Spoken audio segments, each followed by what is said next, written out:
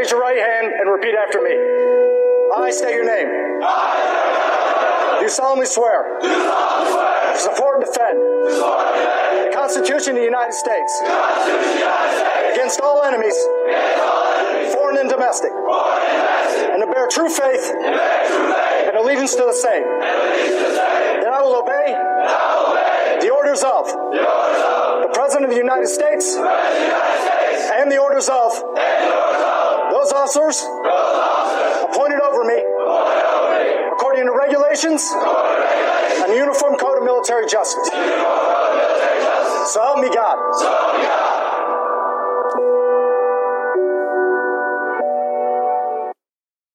Thank you, listeners, for tuning in to another episode of the American Vet Podcast. I am sitting here tonight with Stephanie. She is a USMC veteran. She served from 2006 to 2011, and she did some time with 3rd Marine Division and CLB 5. Her MOS was 0651, cyber network operator, and now she's a teacher. Stephanie, how you doing tonight? Good, how are you? Doing good. I mean, it's winter, not my favorite time of the year, but hey, getting through it. I get it. I know we were just talking about how cold I am out here, which it's not as cold as probably where you are. Yeah, it's a little bit. You got to knock off at least 50 degrees from you to me, so. Yeah, no, I'm good. I'm good where I'm at right now then. All right, Stephanie, like I said, it's prior to the show, I'm excited for this because you're my first Marine female veteran, and I'm trying to say that in the non-crappy stigma way. You know what I mean? Appreciating the non-crappy stigma way. Right. So talk to me, what made you decide to become a Marine or even in the military in general?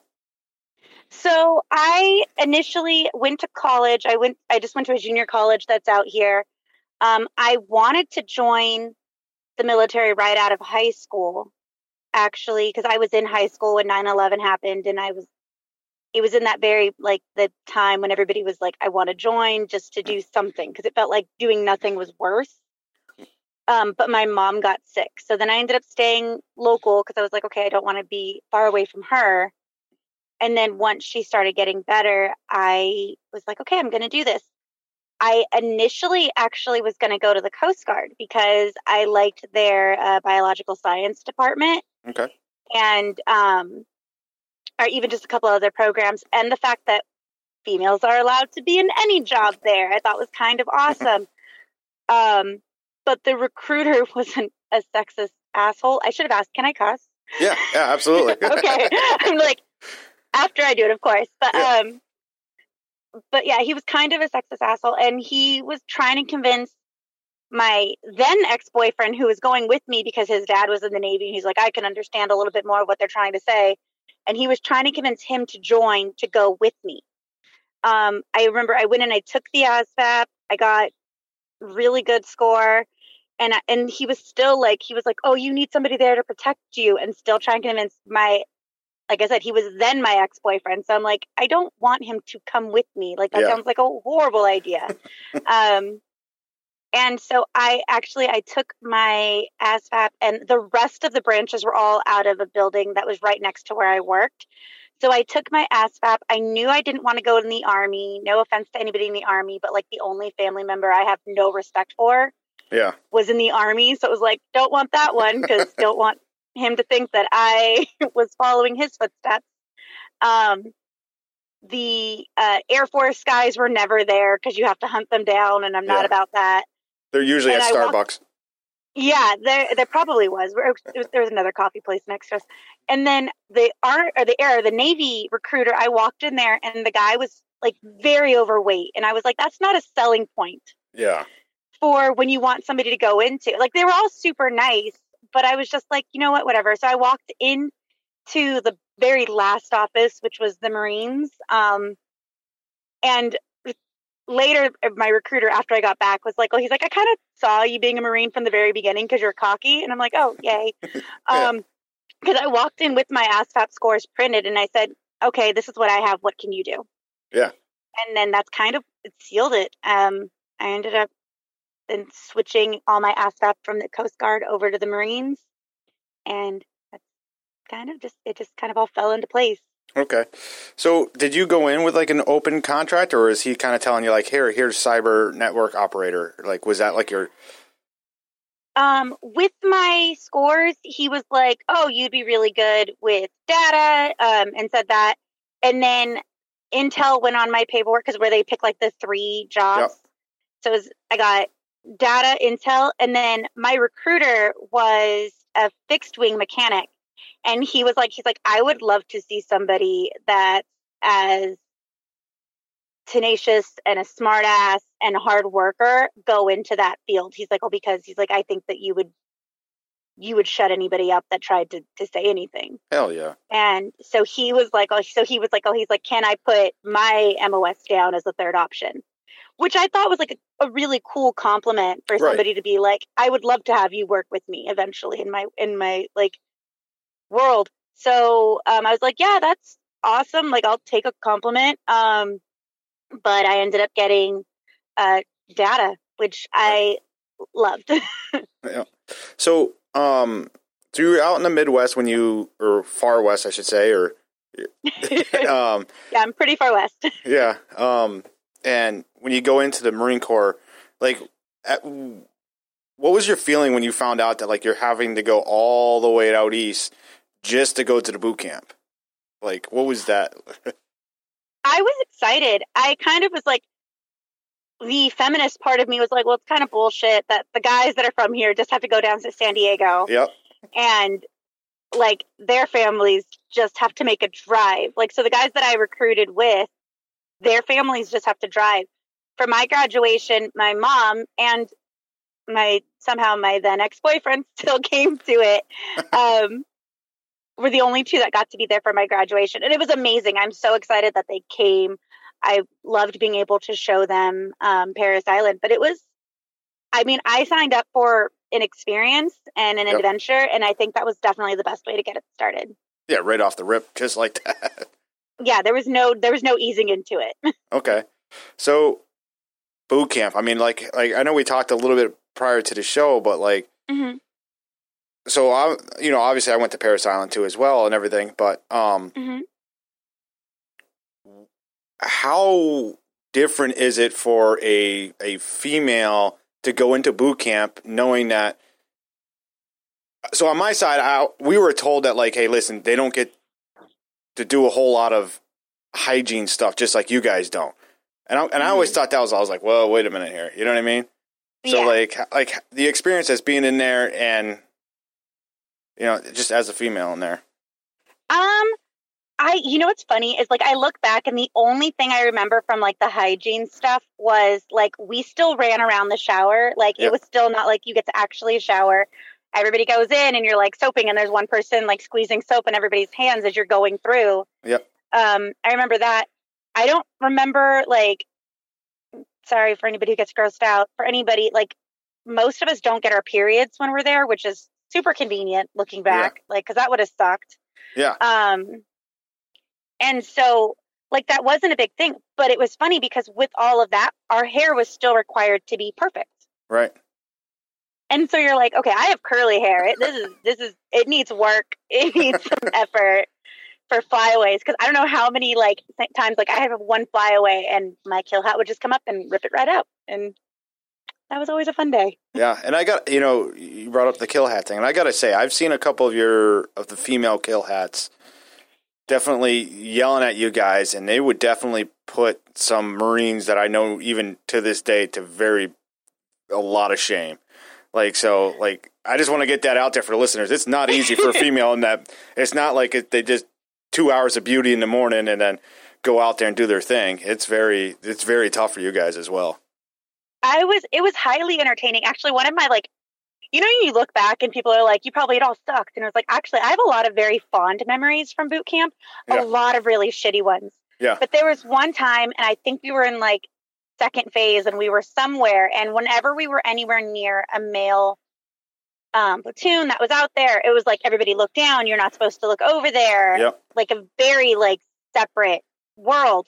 And we had to sit down because we were like going I have no idea where we were going for this adventure. And so they were like, look down when the male drill instructors walk by. So we're all sitting there down. And then I hear our senior and our kill hat go, oh, really? And we kind of like look up like side eye to see what's going on. And like our senior was stunning. Like I still look back and I'm like, that woman was freaking gorgeous. Like I don't even understand it. But apparently a couple of the guys were ogling her.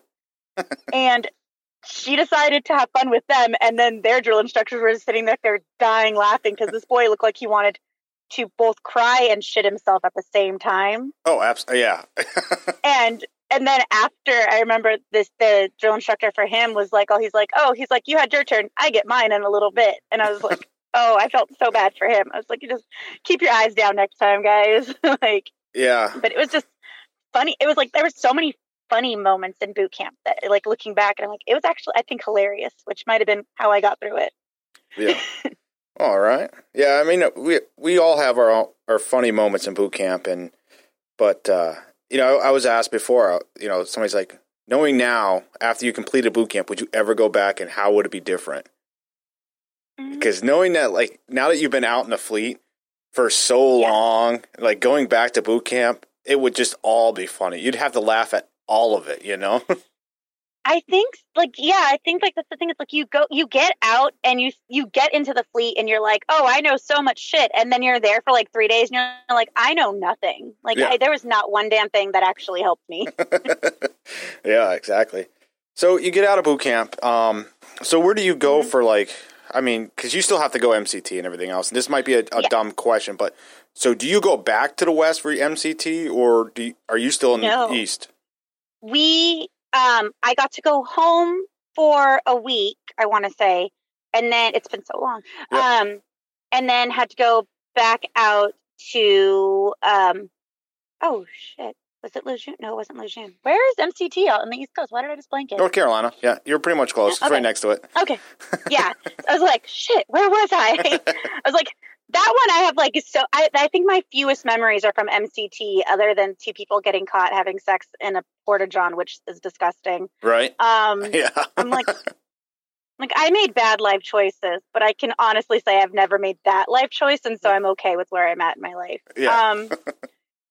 But yeah, so we went out there, and then I think, that's probably where I have the fewest memories from the Marine Corps is MCT. Right.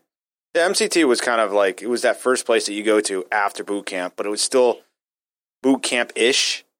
And it's just like a lot of land nav and a lot of training and everything else. But yeah, so Cyber Network or data, where's your, now after you're done with MCT, where's your MOS school? Like, where do you get to go from there? It's in 29 Palms, California. So which for me is amazing, because in school you could only go 60 miles. You can get like your limo jet for like out to 60 miles, I want to say. And where my parents lived at the time was like 58 miles away. Perfect. So my liberty got granted every weekend, which was kind of nice. Nice. So that was one of my favorite things, was like being so close. My family could come out and visit me. They visited me as often as they could because they didn't know where I was going to go next. And so they kind of took advantage of me being close. So 29 Palms, you're happy. Things are going good. You're like, man, I'm such a good decision to join. So where do you go after 29 Palms? I go to 3rd Mardiv, which is in Okinawa, Japan. Yep. Yep. So what was that? So, like, I'm trying to build up a thing for the listeners. So you're like, I want an adventure. So you end up going to the Marine Corps. Right away, they're sending you off to North Carolina. Then you come home for a week, and then they send you back to North Carolina. Then you come home for a little while, and now you're going to Japan. Like, what was your, like, my personal reaction was completely off the wall. Like, I'm going to somewhere I don't know. I mean, I barely know English now. Never mind Japanese, you know? I was stoked. I was like, you know what? This is awesome. I had looked into a lot of the things that were out that way. And one of the big things, like, I know I've talked to a couple of my friends, and they're like, I joined the Marine Corps to kill bodies. And I'm like, that's cool. I also knew that the Marines had a lot of access to humanitarian projects. Yep. And like I said, I wanted to join because I wanted to make a difference. I also thought part of that difference would be better images of the United States, maybe in some countries. So I was super stoked to go to another country, but that was another country that probably wasn't in the same capacity that like a regular deployment would have been considered. Right. So I was way stoked about it. I loved it out there. Okay. All right. I mean, maybe I got butthurt over it because as soon as we landed, they took all my Slim Jims. They took your Slim Jims? Yeah, because I bought one of those, those barrel things you can buy with Slim Jims. Because they're like, yeah, it's a 36-hour flight from freaking Seattle. And I'm like, well, shit, I'm going to get hungry. And like, I was coming off of ecstasy like years of my life. So I was like, and that's what I used to do is put in my mouth Slim Jims. When you first said that, I was thinking that you were just like after boot camp, just coming off ecstasy, getting on a plane to go to Japan. I was like, that's not how it works. An adventure all in itself, right there. So I was still very addicted to Slim Jims. Anyway, and I remember getting into the customs, and the guy grabbed the Slim Jims, and he's like, "You can't have any of these," and throws them away. I'm like, "Really, dude?" I was like, I'm like, probably half these people coming in have drugs on them, but you're gonna come after me for my Slim Jims? But it's a very addictive substance. Yeah, and then you get on the island, they're like, "Here, you got to wear this white shirt for I think it was like 2 weeks." You got to wear a white shirt everywhere. I'm like, what the hell? Like, I don't remember having to wear a white shirt. Yeah. I just remember we couldn't change out of we couldn't leave the base until we got put on with our unit.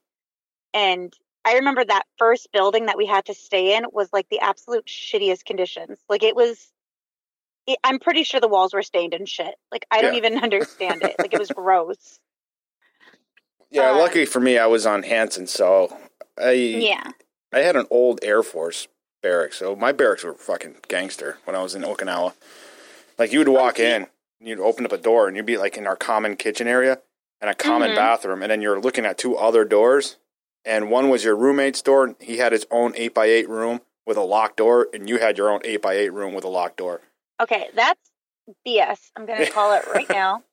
No, but you didn't have to. So when I first got there, I had to stay on Foster until they gave me my paperwork for my unit. Like we didn't officially know which base we were going until we got checked in at Foster. Right. Yeah, and I did the same thing. I'm just saying, like, when I finally got my unit and my unit's barracks, that's how it was set up, and it was fucking awesome.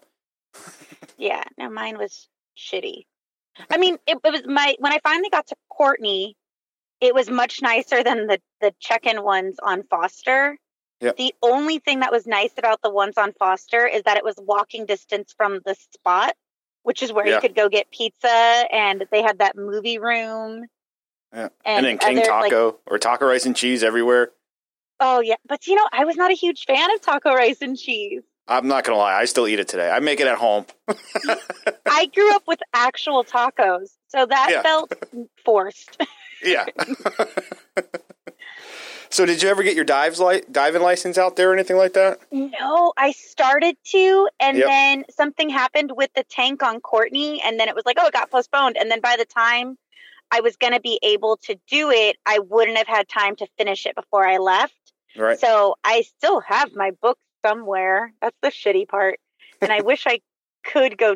I'm like, I don't live that far from the ocean. I probably should just do it now. Right. And I snorkeled a lot. Yeah, absolutely. That was the extent, and spearfished and did all that stuff. Beautiful water out there. And I live in Massachusetts, and there's like, I don't live anywhere near water. I got to drive like 2.5 hours, and it's still not even good water when you get there. Aww. Well, you got Rhode Island. They kind of jack everything up for us. But anyways, so I got my dive license when I was over there, and I try to tell everybody, like, listen, dude, that if you go to Okinawa for 2 years, 3 years, the biggest thing you need to do is get your damn dive license. It's absolutely worth it over there. Yeah, I definitely regret not finishing it. Yeah. So when you were, what did you think of the island overall, your experience there? Would you go back there nowadays? Like, what did you like most about, like, the culture? There's so many things that I liked. I would love to go back not being attached to the military. Yeah. Because I feel, luckily, because when you're female and you don't sport the typical blonde hair, blue eyes that they think Americans have. Right. I just kind of look like some kid that their dad probably knocked somebody up and then left. So I didn't have issues, but I remember my ex-husband and some of my friends, we would go places and they would get kicked out of places and I wouldn't. Okay. So I thought that was a super weird part of the culture. But I enjoyed it. I loved going to like the Naha tug of war. Yeah, Naha. Yep. Yeah, and you get a piece of the rope. Yeah, I still have a piece of the rope. Yep. I remember going up to the butterfly gardens and the pineapple wine distillery up there, and lots of alcohol and chuhais. Yep. Chuhais galore. But I enjoyed just kind of seeing a different lifestyle, and I used to volunteer to go help teach English in some of the elementary schools that were out in town. And so I loved that part and getting to work. I love working with kids. I mean, still do. But I definitely got to experience it in a different capacity at that time. Perfect. So now you get done with Okinawa. Now, like, where are you going from Okinawa? I went to Cap Pendleton with CLB5. Okay. How did you like that? And that was a culture shock. Coming back to California, being a couple hours away from home, but going from Third Mardiv, where you're actually in charge of stuff, and like the things you're doing trickles down to other units, and like kind of being in a place where decisions that actually matter are made, to being with a unit that's much lower that are making decisions that they feel are these huge things, and you're like, that's going to get turned down very soon. Yeah, that's like, that's nothing. I think my lieutenant hated me because he'd be like, you need to do this. And I'm like, that's illegal. Like, I am not doing that. And he's like, it's not illegal. And I was like, it's illegal. Yep. And like, even because he wanted me to run a cable out of our vaults because our SIPR satellites weren't working. And he's like, yeah, just run it from the vault. And I was like, no. Like, I will. You can get me in trouble. And I this is probably where my mouth gets me in trouble the most, because I'd be like, I don't care, write me up. Yeah. And I was like, because I'll fight it and I'll take it up. And when anybody higher than you sees what you were trying to do, I won't be the one in trouble. Yeah. And he kind of dropped it, but that was, it was a lot more of like fighting just to get like to move an inch, as opposed to the division. It felt like it was a much more cohesive family in the comm arena. Okay. All right. So how long are you, because I'm assuming you did, and I could be wrong, but I'm assuming you did like, 2 years in Okinawa? I was there for, because my entire contract was 5 years. Yep. So the first everything took about a year, and then I was out there for 2.5 years, and I was only with CLB5 for the last year and some change. Okay, perfect. So then you decide to get out and stuff like that. Mm-hmm. So the transition of you getting out of the Marine Corps, of doing something that a lot of females nowadays just don't understand. Like, and I can't really speak for them, but I'm just saying, like, it takes a lot more courage for a female to join the Marine Corps than it does any other branch, and I applaud you for that. But thank you. Yeah. So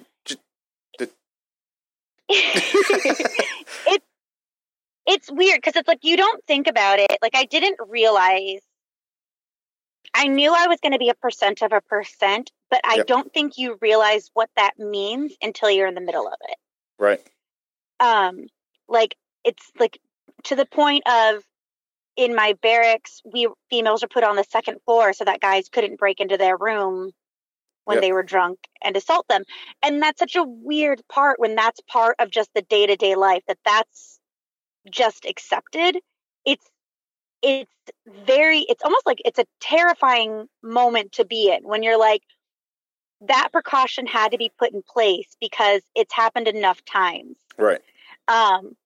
So that's like, I think the only thing that I think was like a super weird, like, realization, when I was just like, oh, that's the culture. Yeah. And it's not like, at no point do I want to say like all male Marines are chauvinist pigs that rape people. Like, that's at no point am I trying to say that. But the acceptance of ill behavior is definitely it's much more accepting Right. of like that's just how it is. Like I've had female Marines be like, well, that's part of the price of being in the boys club. And it's like, no, It it's shouldn't not. be. It's not a part of the price. Like at the end of the day, my vagina is still my vagina. Right. Like Absolutely.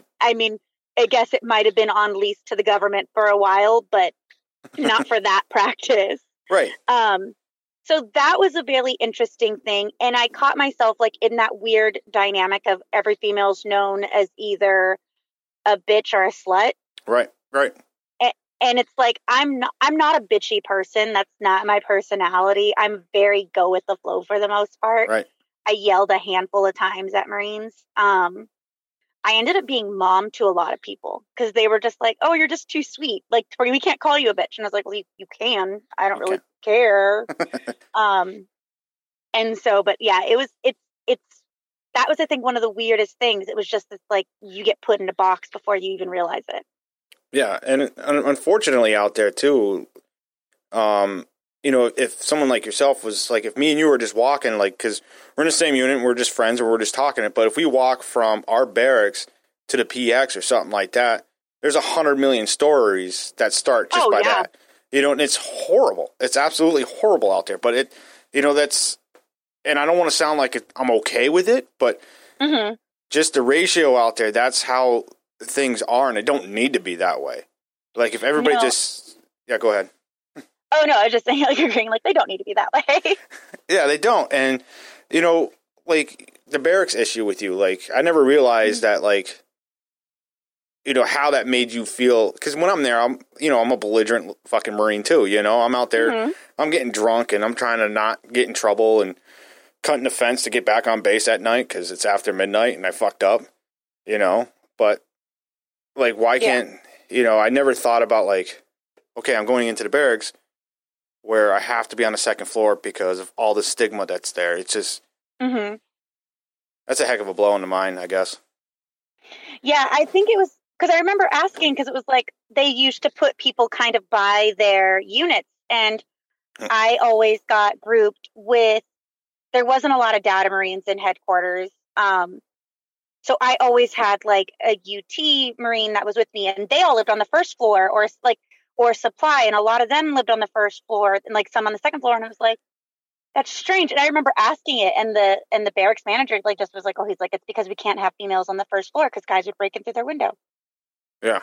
And you're like, but those are my brothers. Like those are right. the people that are supposed to have my back the way that I have their back. And it was a very frustrating, and then it kind of was like, okay, at the end of the day, all I can do is be responsible for who I am and just try to do as many things as I can to protect myself.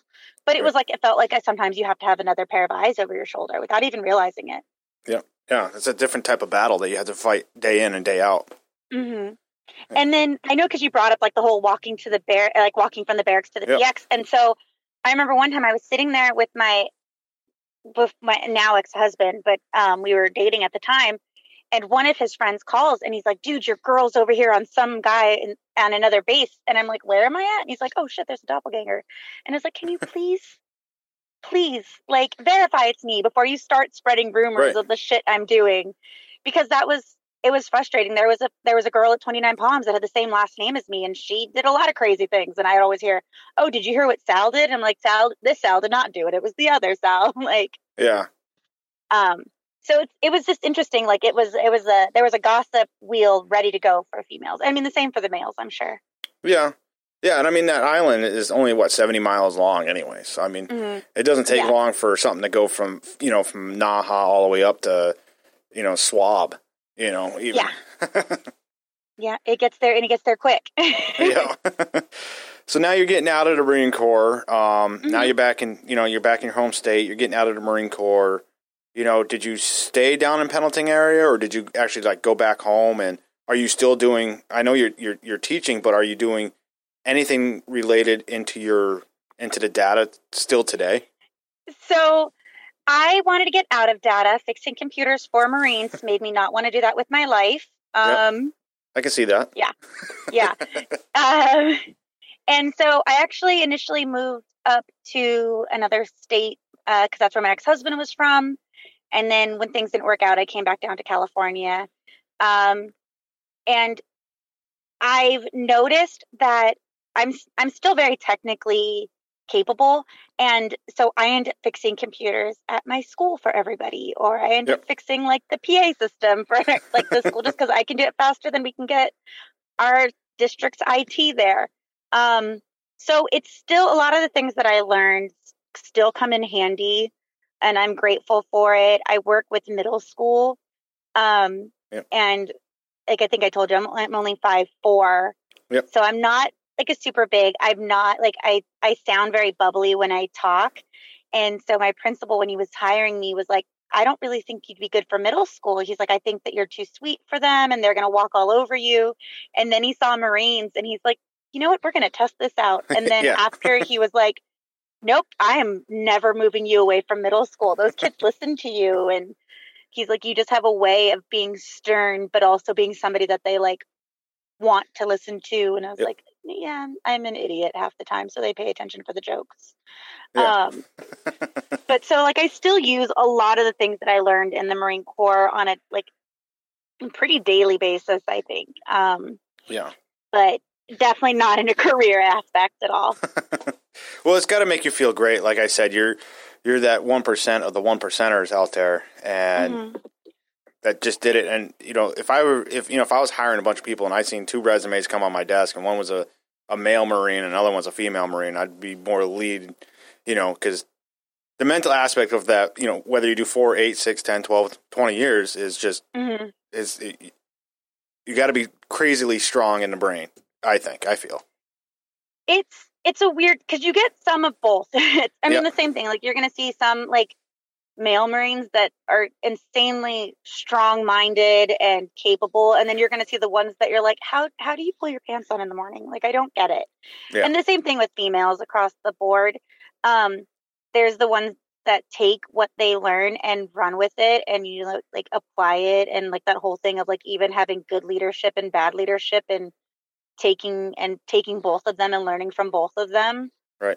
This makes you a more capable person, and so I'm grateful for a lot of the things that I learned when I was in, both data wise and just competency wise, like just being a whole person. I think it helped me. Absolutely. So I just want to ask you for the listeners out there, anybody that could be listening to this, and, do you have any piece of advice for, somebody thinking about joining the Marine Corps as a female or in the Marine Corps that's going through the feelings that you had to go through? Like, what helped you get through all that? You got any advice for all them? I think is my big thing. I love proving people wrong. Yeah. I love it. I learned my systems that I had to work on better than most. Like, I knew them inside and out. I made it so that way anybody who would do, like, because I had people that would come in and be like, oh, I don't want to work with female Marines. You guys are only good as a mattress. Like, and you're like, all right. Kind of fuck you. This shit then. Yeah. And it was like, I just remember like looking at them and being like, you have no idea what I'm capable of. And all you can, the only thing is that you pee standing up and I have to sit. Sorry. My bad. Right. If I pee standing up, it's a mess. 5-year-old me already tried, but it's like, you look like, the thing is just to be like, you have to kind of go in with a fuck you mentality. At the end of the day, it's people are going to say what they're going to say. They're going to do what they're going to do. You can only be responsible for yourself. And if you want it, if you want to wear that EGA, if that's something that means something to you, then you wear it and you represent it as wholeheartedly as you can. Well said. Yeah. Be you. Yeah. Yeah. I was like, I just remember like I would join veteran groups at school and I'd walk in and they'd be like, oh, are you in the Air Force? Like, no. Mm-mm. Army? Mm-mm. Navy? Nope. I'm like, there's only 2 more. Which way are you going to go on this one? Yeah. And they'd just be like, okay, no, you're a Marine. Marines are cocky. And I was like, it's not cocky. It's just knowing what we're worth. Right. It's confidence. Mm-hmm. Yep. So, yeah, thank you for that. That was well said. And now you're a fellow podcaster as well. I know. I am. I keep asking you questions, and you're taking a sip of your drink there. So I know it's coffee because I needed it. I am also a fellow podcaster. I have 2 podcasts that I run. One is called Finding the Funny, and I get to talk with stand-up comics or other people that work in the comedy world about their writing style and kind of what gets them on stage and what motivates them to do this. Because I also do stand-up comedy. That's fun.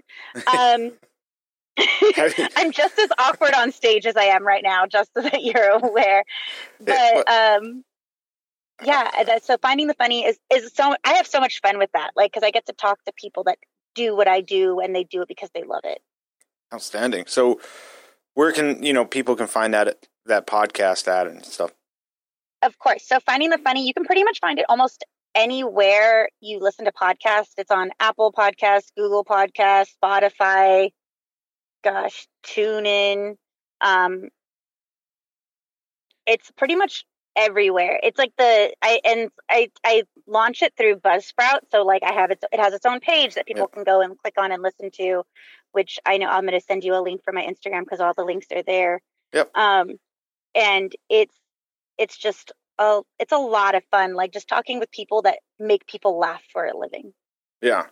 No, and I give you a lot of courage for that too. I mean, every now and then I have my moments of inspiration where I get a little bit too much Tito's in me, and I'm like, oh, I could be a comedy guy. That's not that hard. I just go up there and make a fool of yourself. But it is really hard. It's so funny. Whenever my friends would be like, I can do this, I'm like, there's a stage, go do it. Yeah. And then they'll get up and then they're like, walk right down, and they're like, fuck that. And I was like, it's not just walking. And as much as people think, like some comics do that where they walk on stage and they're just like, I'm going to say whatever comes to mind. And sometimes that works, sometimes it doesn't. Yep. But a lot of it is pre-writing and testing jokes and thinking and trying to find a perspective that's different than everybody else's out there. Yeah. And so it's fun. I love it. I got a social distance show that I get to do tomorrow, which is amazing because shows that really haven't been happening since March, and I've gotten a couple.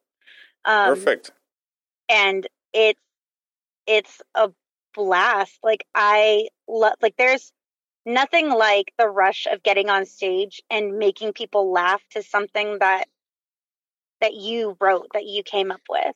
Right. It's so much fun. Oh, absolutely. I mean, have you? What was it? I'm sorry. Have you had to deal with any like hecklers or anything like that? Because I feel like as soon as somebody says "boo," I'm whipping a shoe at them. You know what I mean? I'm a dude, but I got to take the shoe off. I think that would be funny, but I've gotten a couple hecklers, and I'm a smart ass, so I'm pretty good on the spot. Better than being a dumbass. Yeah, it definitely. I've had the weirdest hecklers. Like it's sometimes you'll get like a really drunk guy, and I'm not hideous as a person, but I'm not drop dead gorgeous. Like I'm okay with where I'm at in my life. It's fine. And I had like this one guy who's super drunk sitting in the front, and he's like, "I'd fuck you," and I was like, I feel like you're not going to be able to perform. Like it's okay. And just kind of just like bullshitting back and forth. But like you get hecklers, you get people that you piss off. I had one show, and I have a lot of blue material that's darker, more kind of offensive material potentially. And I remember doing one show, and the very first joke I said was a joke that wasn't very offensive. I don't think it's very offensive. And this one lady started shaking her head and like, oh, that I already offended you. And I decided to dive in to my most offensive material for the rest of the time that I was up on stage. And I completely changed my set because I had already pissed her off. So I was like, well, it can only go up from here. Yeah. And after she ended up coming up and buying me a drink, and she's like, I did not want to like you. And she's like, and you made me laugh really hard. And I was like, oh, like that makes me happy. Yeah. Like, absolutely. mm-hmm. Okay. Yeah. I mean, once again, I'm applauding you. That's, I can't do it. I can do it in my man cave when it's me and like my buddies. But other than that, people I don't know, because I don't know, if she started shaking her head, I would have just got mad at her. You know what I mean? I would have just. Like the whole job, like one of the things that I love about it is one of the jobs about comedy is to make people laugh about the things that they don't want to laugh about. For me, it is at least. And so it's like, okay, if I can make somebody shake their head and then make them turn around and be okay with me, at least okay with me. Yep. It's like I got somebody to think about something that they didn't want to necessarily think about, and just in a different way. Right. Like I have gone up and I have jokes that are about rape. And it's funny because like you get people and they're like, oh, and I'm like, if you listened, it was an anti-rape joke. And now I'm concerned for my safety. Thanks, guys. Like, yeah. And so you're just like, you're looking at stuff and I'm like, at no point am I saying like, go out there and rape people. If anything, I'm telling you it's dumb and it's stupid and it's not the thing to do. And, but like being able to laugh at it at the same time, I think it's the only way that it makes it palatable. Right. And I understand that. Yeah. Yeah. And then I do have the other podcast, which is The Reckless Nerd, which is live on Facebook and Twitch every Thursday, 8:30 Pacific Standard Time. And that one is me and another stand-up comic talking about nerd stuff, which means video games, comic books, movies, TV shows, random nerd things that are happening in the world. Lots of Star Wars, Harry Potter, anime. Yeah. And I mean, I'm going to try to say something here, but I'm not trying to make it sound bad to anybody, but you got to admit, like, the nerd community has definitely grown because of COVID this year. It has. And I have like this weird like love and anger towards like growing up and having to buy superhero shirts in the boys department because they didn't make them for girls. And like now my daughter has like little shirts that are cut really cute because they're for girls, and they have like Superman on the front. And I'm like, this is BS. Like I had to cut up boys' shirts just to make them fit me. Yeah. And so it's like seeing the nerd girl community grow and be more accepted is awesome. Like I love it. Awesome. So you get to look at your daughter and be like, back in my day, I had to cut up my friend Jimmy's shirt to do that. It's she like, I know, I'm like, and we had to walk both ways uphill in the snow. Like it's getting super dramatic. But it's fun. Like, and both my kids are nerds. Like my daughter loves coding and I get to teach her that. And, but she like wants to make video games, and perfect. I love it. I think that the fact that it's accepted and that it's something that girls want to do, I am wholeheartedly, but I definitely have had to have the conversation about, because like she was playing a game and the boys, when they found out she was a girl, didn't want her playing. And I was like, unfortunately, when the girls are starting to go into the world boys are, they're not always accepted, and you have to just prove to them why you deserve to be there. Right. Kind of like what you did in the Marine Corps. Yep. So I have a very strong little stubborn girl that now is telling me that she wants to join the military and maybe be a medic. So. Oh, perfect. So are you okay with her joining the military, or? I told her that I would support whatever decisions she made, but that I would feel more comfortable if I knew that she could make sound decisions that would be the best for her and her group. So right. I was like, still as a female, there's things, I mean, even with my son, it's like those things you're like, I have to worry about things that I never thought I would have to worry about for both of my kids. And it's just like my job to try and prepare them for life so that they can handle whatever comes their way as best as possible. Okay. All right. Well, Stephanie, I think we're running out of time here. So I want to say thank you for coming on the show. I'm deeply honored. If you ever want to come back, come on back. Listeners, I'm going to have some show in the show notes here. I'm going to have some links for her two podcasts. I know I'm definitely going to go check them out because, pre-talking and just talking to you this show, I think you'd be pretty good at that whole stand-up comedy thing. And I don't know, I like to laugh when I'm driving, so. All right. And I'll have to send you, maybe I'll have to find an old show and send it to you. Perfect. Yeah, so listeners, get in the link there. And Stephanie, thank you once again for getting on the show. And hopefully, your comedy, you get to take the comedy show on a tour, and you come over here to Massachusetts for whatever reason. That's on my bucket list, actually, is to perform in every state. So someday, hopefully. Okay. Well, good luck to you. And once again, thank you for getting on the show. And listeners, thank you for listening. Thank you. If we look to the answer as to why for so many years we achieved so much, prospered as no other people on earth, it was because here in this land, we unleashed the energy and individual genius of man to a greater extent than has ever been done before. Freedom and the dignity of the individual have been more available and assured here than in any other place on earth. The price for this freedom at times has been high, but we have never been unwilling to pay that price. Those who say that we're in a time when there are no heroes, they just don't know where to look. The sloping hills of Arlington National Cemetery, with its row upon row of simple white markers bearing crosses or stars of David, they add up to only a tiny fraction of the price that has been paid for our freedom.